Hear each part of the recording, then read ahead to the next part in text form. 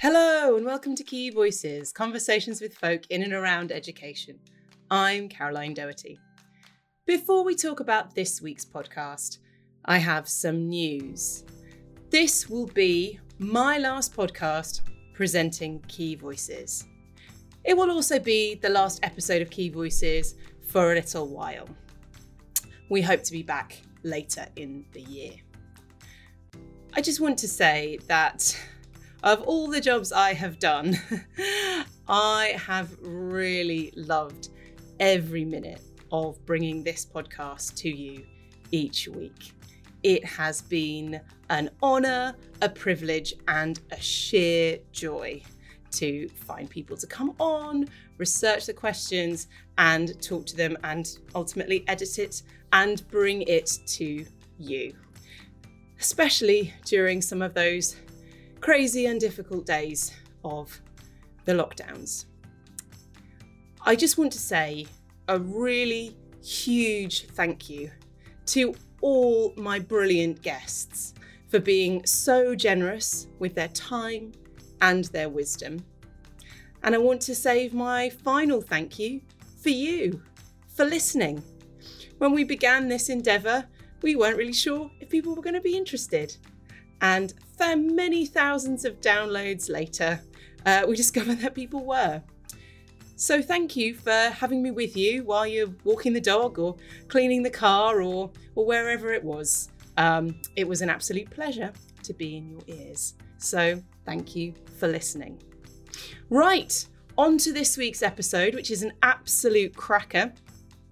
I am talking to Sir Dan Moynihan, CEO of the Harris Federation, and we're talking about the terrifying cyber attack that the Trust suffered last year. It's a really interesting story, and we also think about how it was to lead the Trust through that time. Then consider some of the work that Harris have done to turn around schools and how their school improvement model works. And finally, some reflections from Dan on what it's like to be a CEO. So I hope you find that interesting and useful. As ever, the podcast is an opportunity to open up debate and discussion around topics. The views my guest and I are about to express are not the view of the Key. For in-depth information on the latest issues in education, check out thekeysupport.com. Today, I am joined by Sir Dan Moynihan, who is CEO of the Harris Federation. Hi there, Dan. Hello, Caroline. Great to be with you. So lovely to see you today. And can you just tell any listeners who don't know who you are a little bit about yourself? I'm a teacher by training and then became a head teacher and worked at two very improved secondary schools in London, and then went on to a third school, which became the precursor of the Harris Federation. And we've grown from one school to 51 schools, all in and around the capital city. And we have about 40,000 students, mainly located in areas of high disadvantage, around 5,000 staff working in London. And we've grown to an organisation with an annual budget of just under 300 million. And most of our growth is through taking on failing schools and schools in challenging circumstances. And that's what we do. Wow. Some really big numbers there. And we're going to talk a little bit today about the ransomware attack that you suffered last year, and also something about the sort of systems and ways in which you've worked and how that's maybe changed during the period in which you've scaled. But we'll kick off with the high drama. And I'm aware that quite a few people might have heard a little bit about the ransomware attack. But can you tell us kind of your version of events, how it unfolded, and ultimately how it got resolved? Yeah. So oddly, before Easter, the National Cybersecurity Centre last year issued an alert it had received from an American cyber organization to say that cyber attacks were going to be coming shortly to education in the UK. And at the time, we updated all of our software patches, and we, checked that everything was the latest version. And we took that warning very seriously. And then a week before Christmas, not a week before Easter, I was out for a jog one Saturday morning, and got a call early in the morning from one of our IT technicians who had noticed the server had failed to back up overnight, and he'd received an alert. And then when he went to look, he discovered that the server was encrypted. So I found myself in a muddy field in my jogging gear early on a Saturday morning, realizing that we'd been hacked, and no doubt this had malicious intent, and somebody was going to ask us for money. And I think the biggest shock really was the complete lack of support that was available. We contacted the National Cyber Security Centre, and they have a website listing various organizations that can help you if you've been hacked. And we contacted all of them on the Saturday, and they all had so much business they couldn't take us on. So that tells you how much hacking goes on.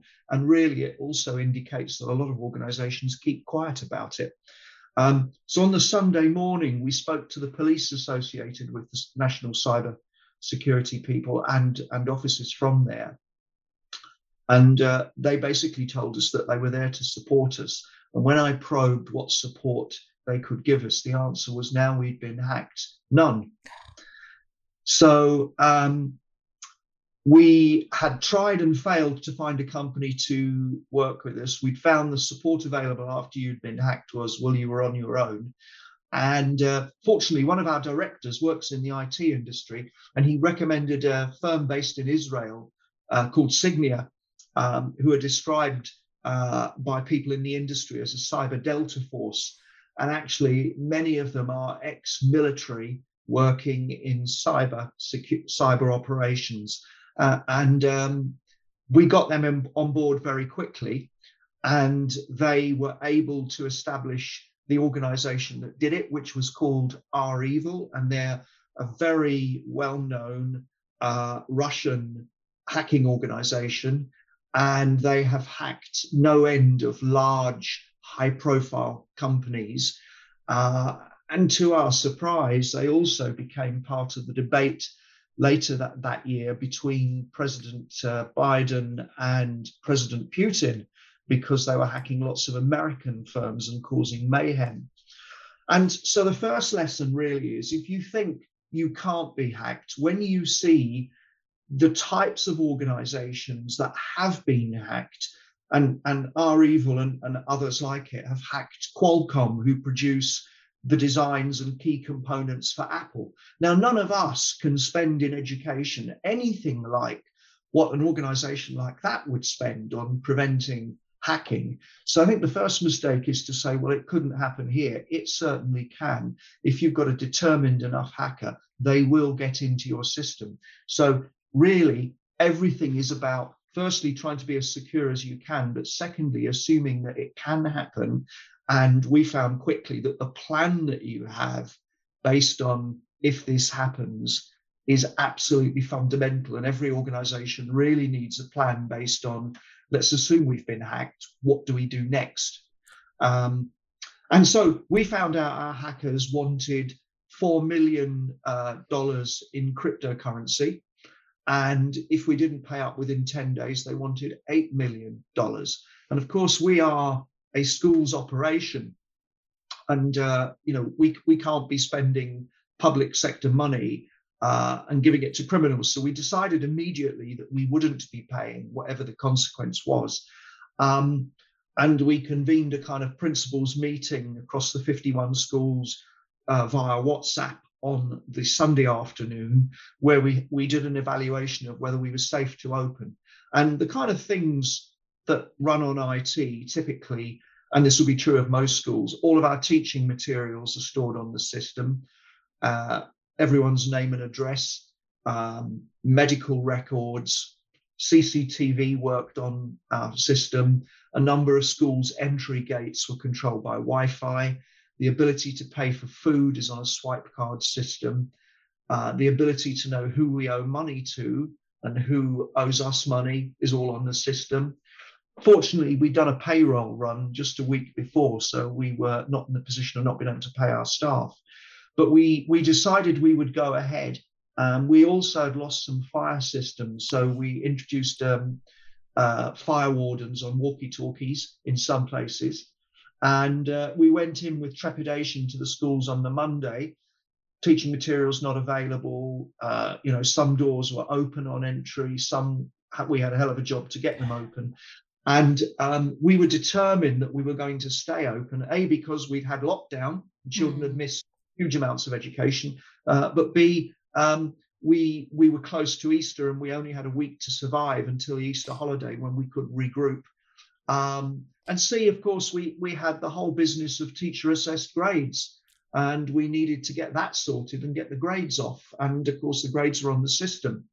And we didn't know which parts of the system had been infected. We'd had to shut it all down to prevent spread.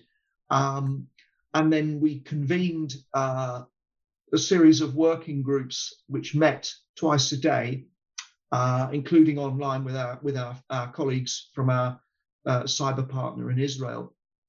And we had those meetings through the Easter holiday and on for probably about a month to 6 weeks. And, eventually they got into the system, and they also negotiated with the hackers. And that's a key thing, really. And the purpose of negotiations is twofold. One, to establish what information the hackers have. And secondly, in our purpose, it was to delay the release of the information, because their modus operandi is twofold. One, to encrypt your data so you can't function, but two, to exfiltrate it, to get it away from you, and to find whatever compromising data they can, data that's damaging or embarrassing, and then put that up on the dark web. So, we got various contingency plans on what we do if this happened.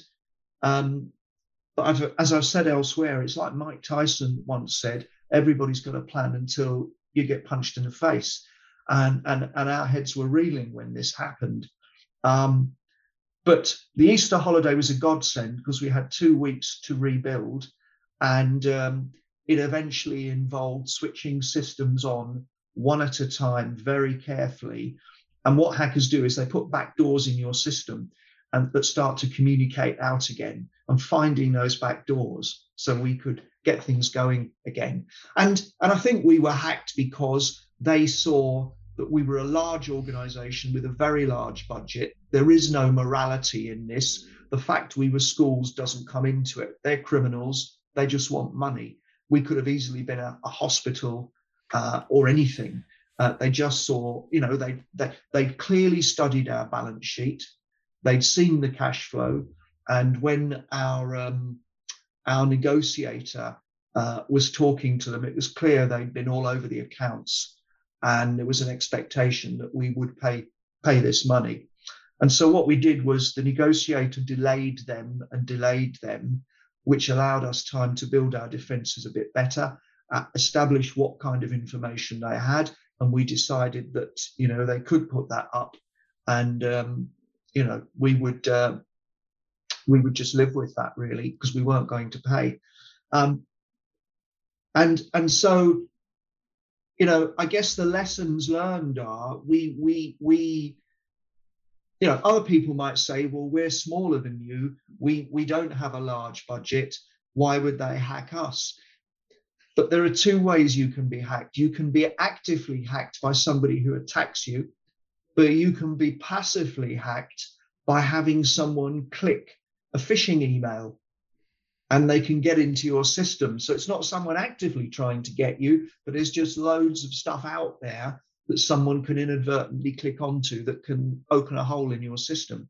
So, we had up-to-date antivirus software on a commercial basis, and we discovered the hackers got in on a Wednesday. They slept until Friday. And then on Friday evening, which is a classic time for this to happen, when your IT staff aren't there, their virus code unfurled on our system. And our antivirus held it down, the logs show, for, 4 or 5 hours, I think. And during that time, they were sitting monitoring what was going on, the hackers, and they were able to write virus scripts in a bespoke way, which our antivirus couldn't see. Now, you can't legislate for that. And so, we were just unfortunate enough to have been attacked by a very sophisticated, resource-rich organization. And only last week, interestingly, the Russians announced that they've disbanded that organization. Whether that's a permanent move or not, I don't know. But there are lots of others like them, and we're now working with our cyber partner to undertake a full audit of our system.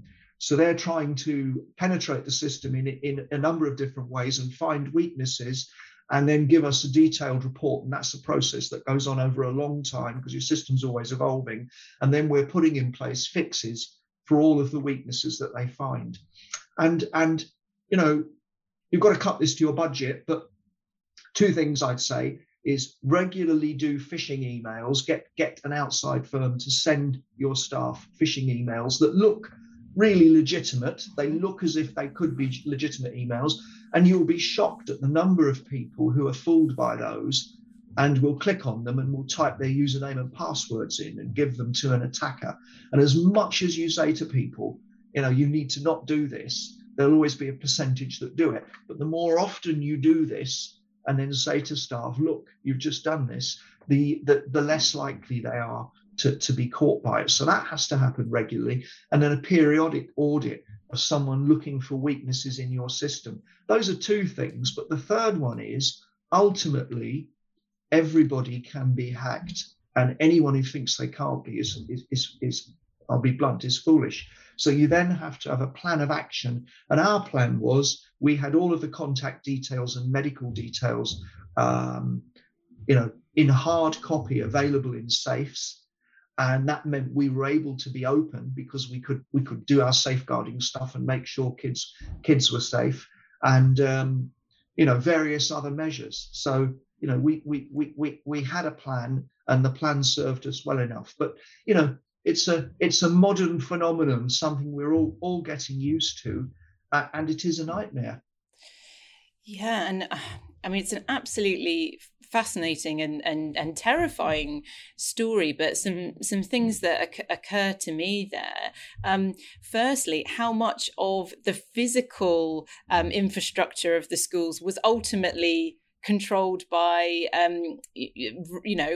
electronic and cyber means. So I think you kind of instantly think, oh well, if I can't use a computer, what can I do? But recognizing things like your fire systems and entrance and exits to the building are kind of compromised in a situation like this, like how complete and sort of total, and that real very genuine question about whether or not you could open, I think is surprising. Also, as you were saying, the sheer volume of people who have been impacted by attacks of this kind, making it the case that it's quite difficult to get support when you need it the most, and the fact that a lot of people are keeping that quite secret and it isn't being discussed, which is why it's so useful to have this conversation today and make people understand what can happen.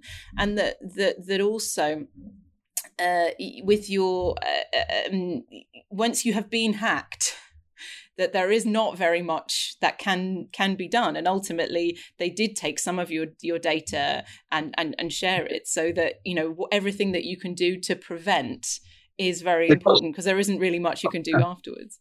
They got some staff details and they got some payroll details, and they got credit card information, and we cancelled all the credit cards, and they got information on suppliers. But look, we're not a commercial organisation, and where they felt that supplier information for us was something embarrassing, it isn't at all. But for some businesses where that would indicate the costs you're paying compared to other customers, it would be a big deal. We signed all of our staff up to a cyber help desk and to a credit checking agency, so they could instantly get an alert if anyone was doing anything with their identity. Pretty much, that hasn't really been an issue for us. But I think what's clear from the work we did with our cyber partner friends, what's clear is that the number of organizations, including some educational organizations, who are hacked and who keep it quiet. Businesses, all sorts of organizations, and it's a really difficult thing. But you can plan for it, you can spend money on it, but there is a league table of hackers, and basically, the more you spend, you knock out the lower level players, and it's really how far up the table you can go in terms of knocking out players. But there'll always be people, if they can hack big organizations, and Sony, Disney, Qualcomm, Apple, we'll never be able to compete with that. And if they turn their guns on you, then it boils down to what is your plan for dealing with it once it's happened.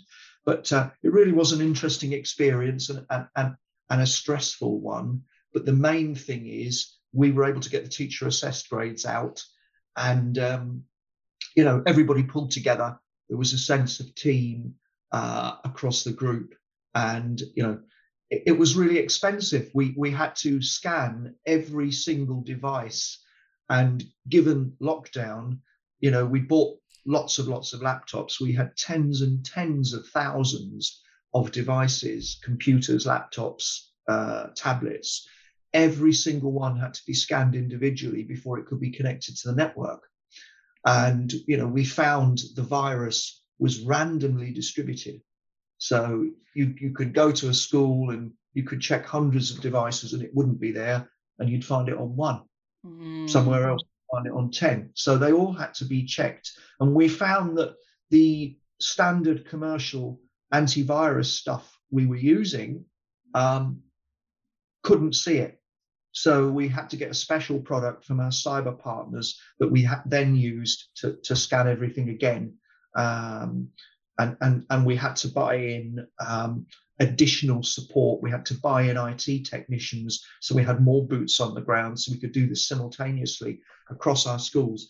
And it cost us, the whole thing cost us about £600,000. And we had insurance, and it's really important to have cyber insurance. And the cyber insurance covered most, but not all of it. Yeah, and as you say, you really have to think about it's all those individual devices, and to the point about how the hackers get in the first place. It does only really take one individual to make a bad decision and click on that email. So the importance of everybody understanding that, and phishing emails are getting so sophisticated. I think that's the thing. People probably think they have a good sense of what looks sort of dodgy. But as you say, these people are smart and getting ever smarter. They are so cunning. And I the picture that you paint there, particularly of it happening on a Friday afternoon, because don't these things always happen at that point in the week, and then you being there on your jog on the Saturday morning, when it's all kicking off. It's obviously a really difficult time for the organisation. But I'd like to focus on kind of you personally. What did it feel like to lead through such a difficult time? Well, I guess if you have a role as a head teacher or a chair of governors or a CEO of a group, that's what you're there for. So whatever happens, you've got to deal with it.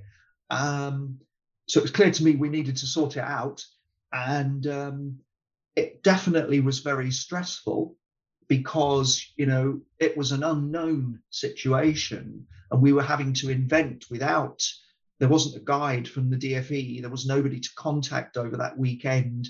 So we had to kind of work it out, really. So it was stressful, but it was rewarding that we were able to get through it. And although it was exhausting, it definitely further strengthened the sense of team we have across the group.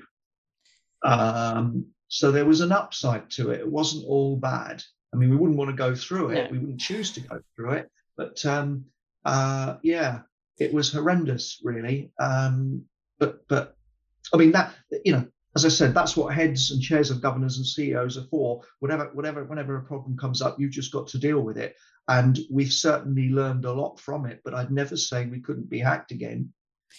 No, and I mean, obviously you got, eventually you got really good quality support then. And one of the aspects of the story that I think is quite interesting is the fact that your sort of highly trained ex-army negotiator was actually posing as a relatively naive kind of member of the admin team when communicating with these criminals. And it does really make you think, well, obviously there was a lot of knowledge and expertise that was sort of behind that trick. But the reality is that, you know, someone else could find themselves in a situation where they were communicating directly with these people, and the kind of the layers of judgment involved there for you, you know, when somebody is, you know, demanding a heck of a lot of money with menaces, and knowing how you know, important it is to keep data safe. You know, how you felt through sort of that period. Yeah, I mean, you're right. We so our cyber partners, as I said, were often ex-military, and they had a trained hostage negotiator who'd worked for the Israeli military. And he took on the persona of a naive finance officer negotiating with these Russians. And I'm sure the Russians are probably aware of this game. I'm sure it's a dance that they all play regularly. But, you know, it would have been very difficult for us to negotiate directly with them. Because we didn't know the rules of the game, if you like. We didn't know what could happen.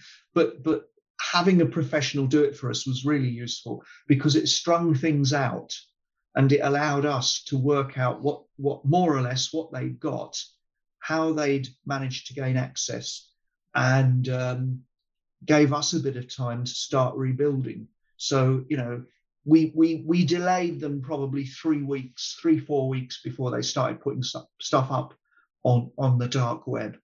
And, you know, at one point they started ringing our offices, looking for key personnel, senior personnel, to try and persuade us to pay.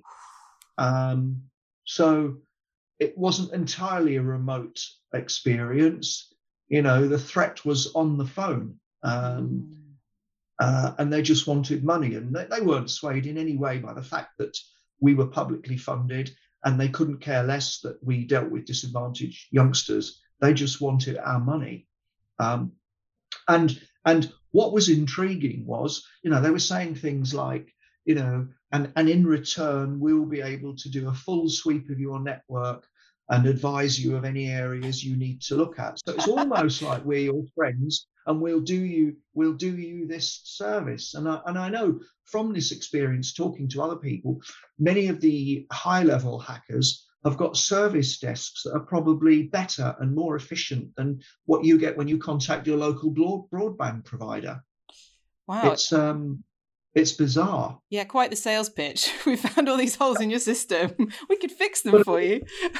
Yeah, as we move into the Internet of Things, where increasingly our domestic appliances, you know, your fridge, your TV, you know, your doorbell, anything, they are wireless and can be hacked.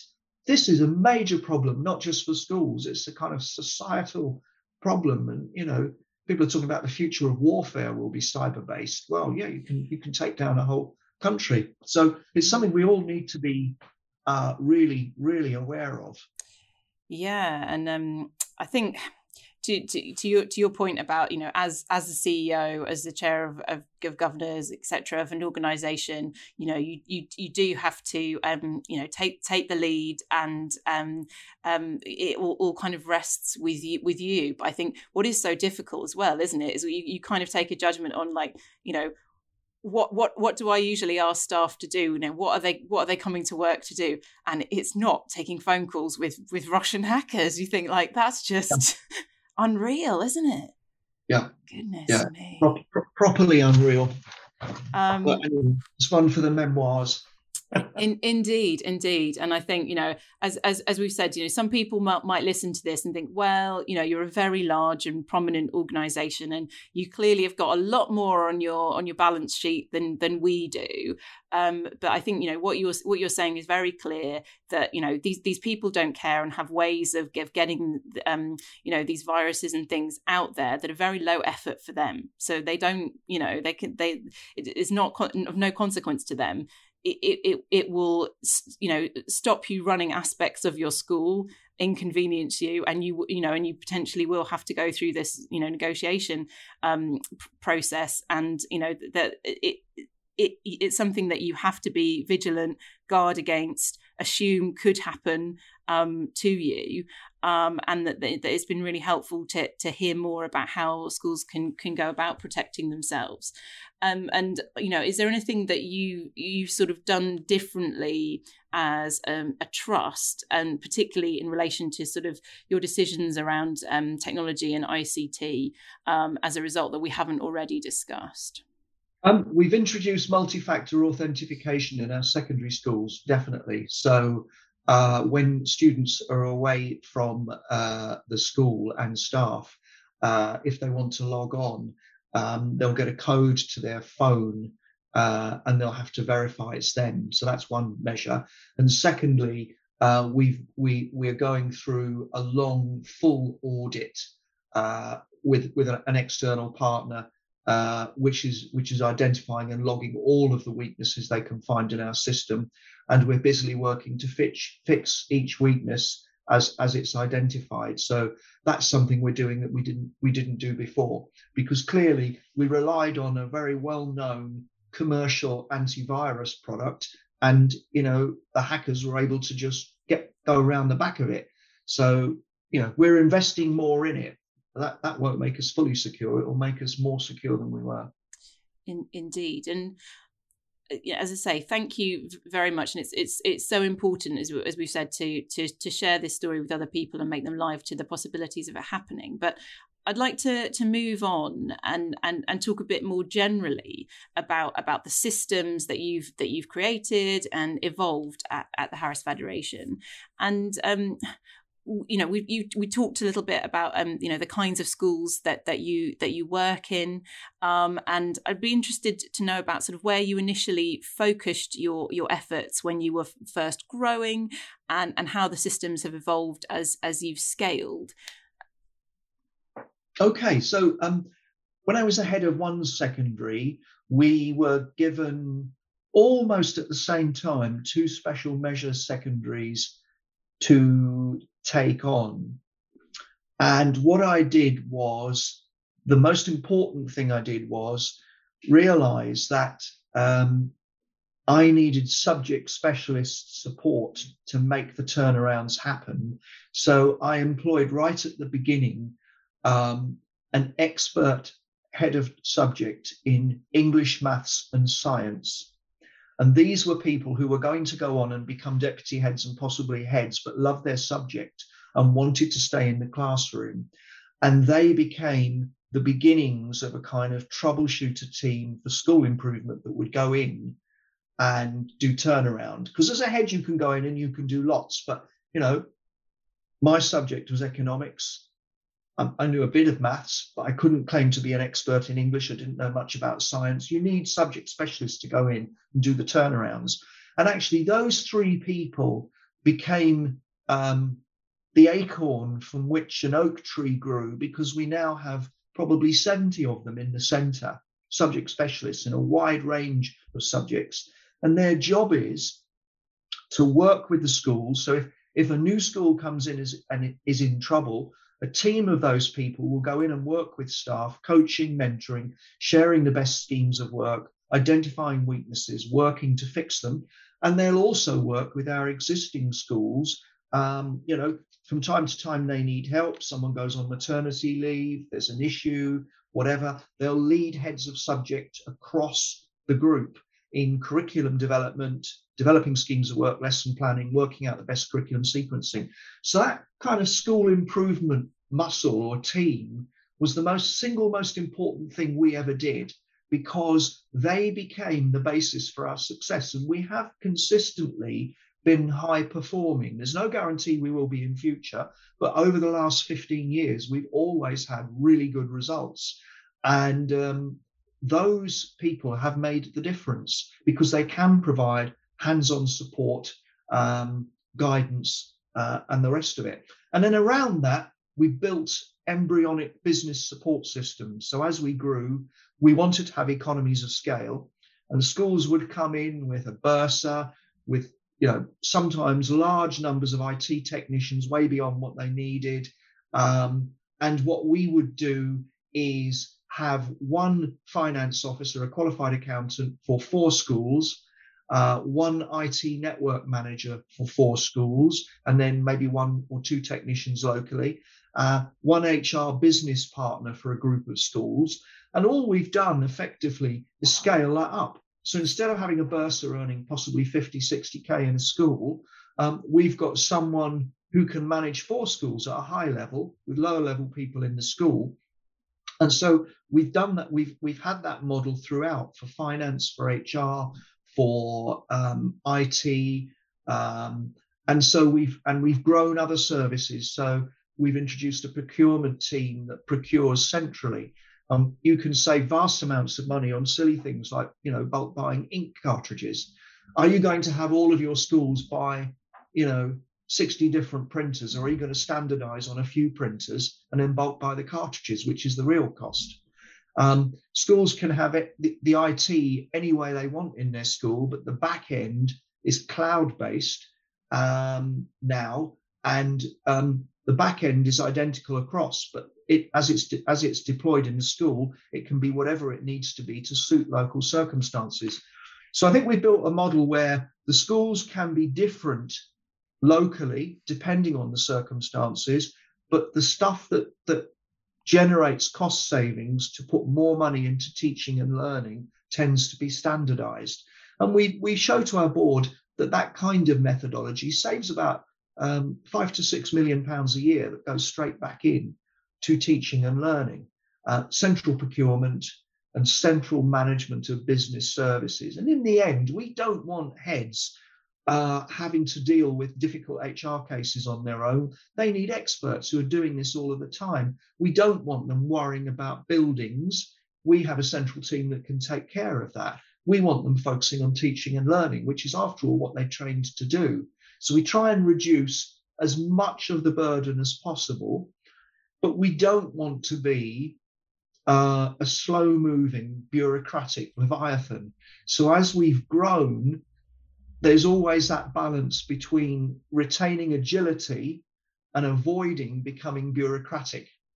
And so, we have user groups made up of principals and executive principals who tell us directly what they think of our IT service, our finance service, and our different services. So hopefully we don't lose that sense of being on the front line and the sense of urgency we need to deliver for the schools, because we've got that instant feedback, and they're really good at telling us if it's no good. That's really interesting, I think. And, something about almost developing like an internal customer mindset, as it were. And I think, the sort of the picture, particularly for schools where, maybe about 6-7 years ago, they just took everything from the LA and moaned about it, but it was the LA and you kind of had to. And then when you get the growth of traded services and a bit more choice, and all of a sudden lots of options to consider are coming up. But sometimes it's sort of expected that they won't be very good, or you'll moan about it, or the LA will still be carrying carrying on doing the things the way that they do it, and actually saying, well, you can feed back and say what you want. And commercial providers work in that way and know that if customers aren't satisfied, they'll go elsewhere. And like you say, having that kind of mindset is really interesting. Yeah, I mean, I was a head in the local authority, and it wasn't particularly good local authority. There are many good local authorities. One I worked in wasn't.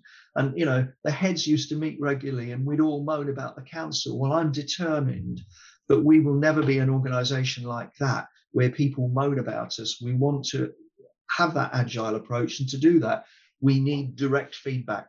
And so we've set up systems and mechanisms to allow that to happen. And in the end, we aren't a provider of commercial services. We run schools. So I guess our commercial services never be as good as PwC or KPMG or someone, but we want them to be really good. And the only way to have that is demanding principals telling us what they think.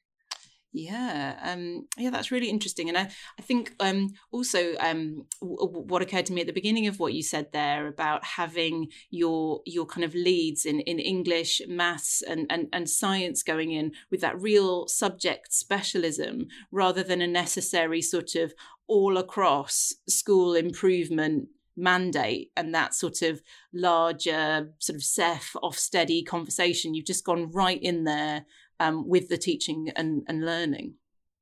And we've done the same at primary. So we've got a primary team and they lead on subjects as well as phases. And it's the same model at primary. But it means that if you've got key groups coming up to SATs or GCSEs or A-levels and you lose a teacher, you can have a crack subject specialist go in and take those groups and be responsible for the results.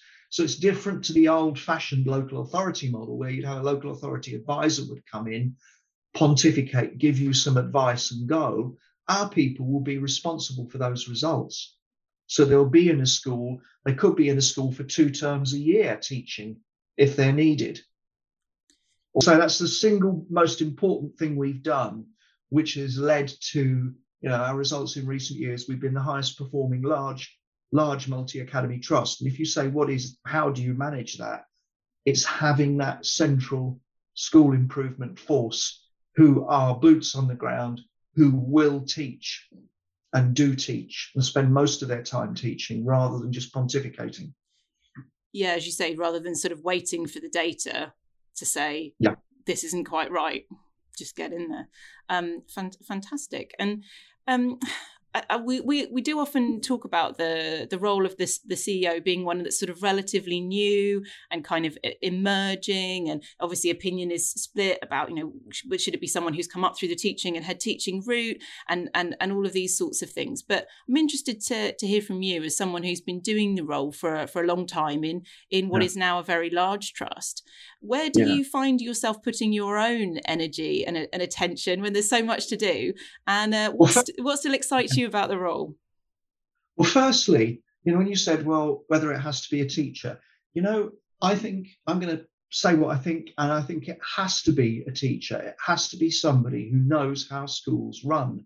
If you were the captain of a submarine, it's not just generic leadership. You need to know the technology of how that thing works. But if you're going to lead a group of schools, you need to know how schools work. And it might be possible that someone from a business background can do it. And there are some people out there who do it. But on average, it's really hard for people without that background to do it. My role is, the first thing I have to do is create a sense of identity for the group. We've got a group of schools all across London, and you can generate more energy and more motivation if people feel part of something that has a mission and a purpose to it. And for us, it's about more than getting out of bed in the morning to pay your mortgage. I want staff who are energized by the fact that they're working with disadvantaged kids and they're actually really doing things that transform their lives. So, we've got large numbers. We've got double the national average going to Russell Group. We're on about 24% compared to about 12, 13% nationally. And these are children who are first generation from ethnic minority, white working class, free school meals. We've got growing numbers going to Oxbridge. We've got growing numbers going into great apprenticeships. We've got above average levels of literacy and numeracy at primary. This is transforming lives because our kids don't look like and don't sound like the people who will interview them for jobs. They have not got sharp-elbowed parents. They've got nobody who's going to do them any favours. We have to deliver for them. Now, that's what Harris is for. And my message at every opportunity is to bring people together at conferences. We have an October conference where we go to London Excel and we have 5,000 staff in what is effectively a big concert hall used for pop concerts. And then they go off to workshops and we do keynotes and so on. And we do activities like that twice a year. We've got subject networks across the group for every subject. And at every opportunity, I'm reiterating to them what we're about. And that's the key role. That's a key role of the CEO, because it creates a sense of purpose. If you're in Harris, you know what it's for. And then the second thing is the buck stops with me, and we have to perform well. And that's my job. So, recruiting the best leaders, developing the best leaders, having succession planning and talent management, all of that stuff is really, really important. And most of our heads, not all of them, but most of our heads are homegrown. So they've come up through the ranks. And we're really proud when people come through at Harris and go on to lead our schools. And we've got great people from outside as well, but most are internally grown. So a sense of a vision and a sense of mission that motivates people, recruiting and attracting great leaders, and then, a CEO should be an enabler, not someone who's telling people why they can't do stuff, but finding ways to make things possible. So, redeploying your reserves to find where there are problems and put money to it to fix it. Give people the tools that will allow them to solve the problems. So, that's a key role of the CEO. And also, if there is underperformance, it's the CEO who's got to lead the tackling of that, and also recognizing great performance. So it's a multifaceted role. And I'd say, no 2 days are the same, because the really difficult problems, whatever they are, and heads know this and chairs of governors know it, because it's the same for them. The stuff that's really horrible will percolate through to the top. In every school, some rotten stuff will happen from time to time, but you multiply that across 51 schools. That's your job to deal with that and take the strain from the schools. So, whether it's tribunals or hearings, we've got to make sure we've got the people who can help the schools to do all of that. So I would say it's a fantastic. I thought being a head was the best job in the world, and I loved it. And now I think this is being the best job in the world. And I love it. Oh, well, that's a brilliantly positive note to end on, and certainly sounds like it is keeping you busy. So thank you very much for taking some time out to talk to us today. And thank you very much for listening. Key Voices is produced by The Key, giving education leaders the knowledge to act. Members of the Key for School Leaders can access hundreds of articles on the latest issues in education at thekeysupport.com. And please tell us what you think of the podcast. Rate, review and subscribe, or email me at caroline.doherty@thekeysupport.com with your thoughts and suggestions.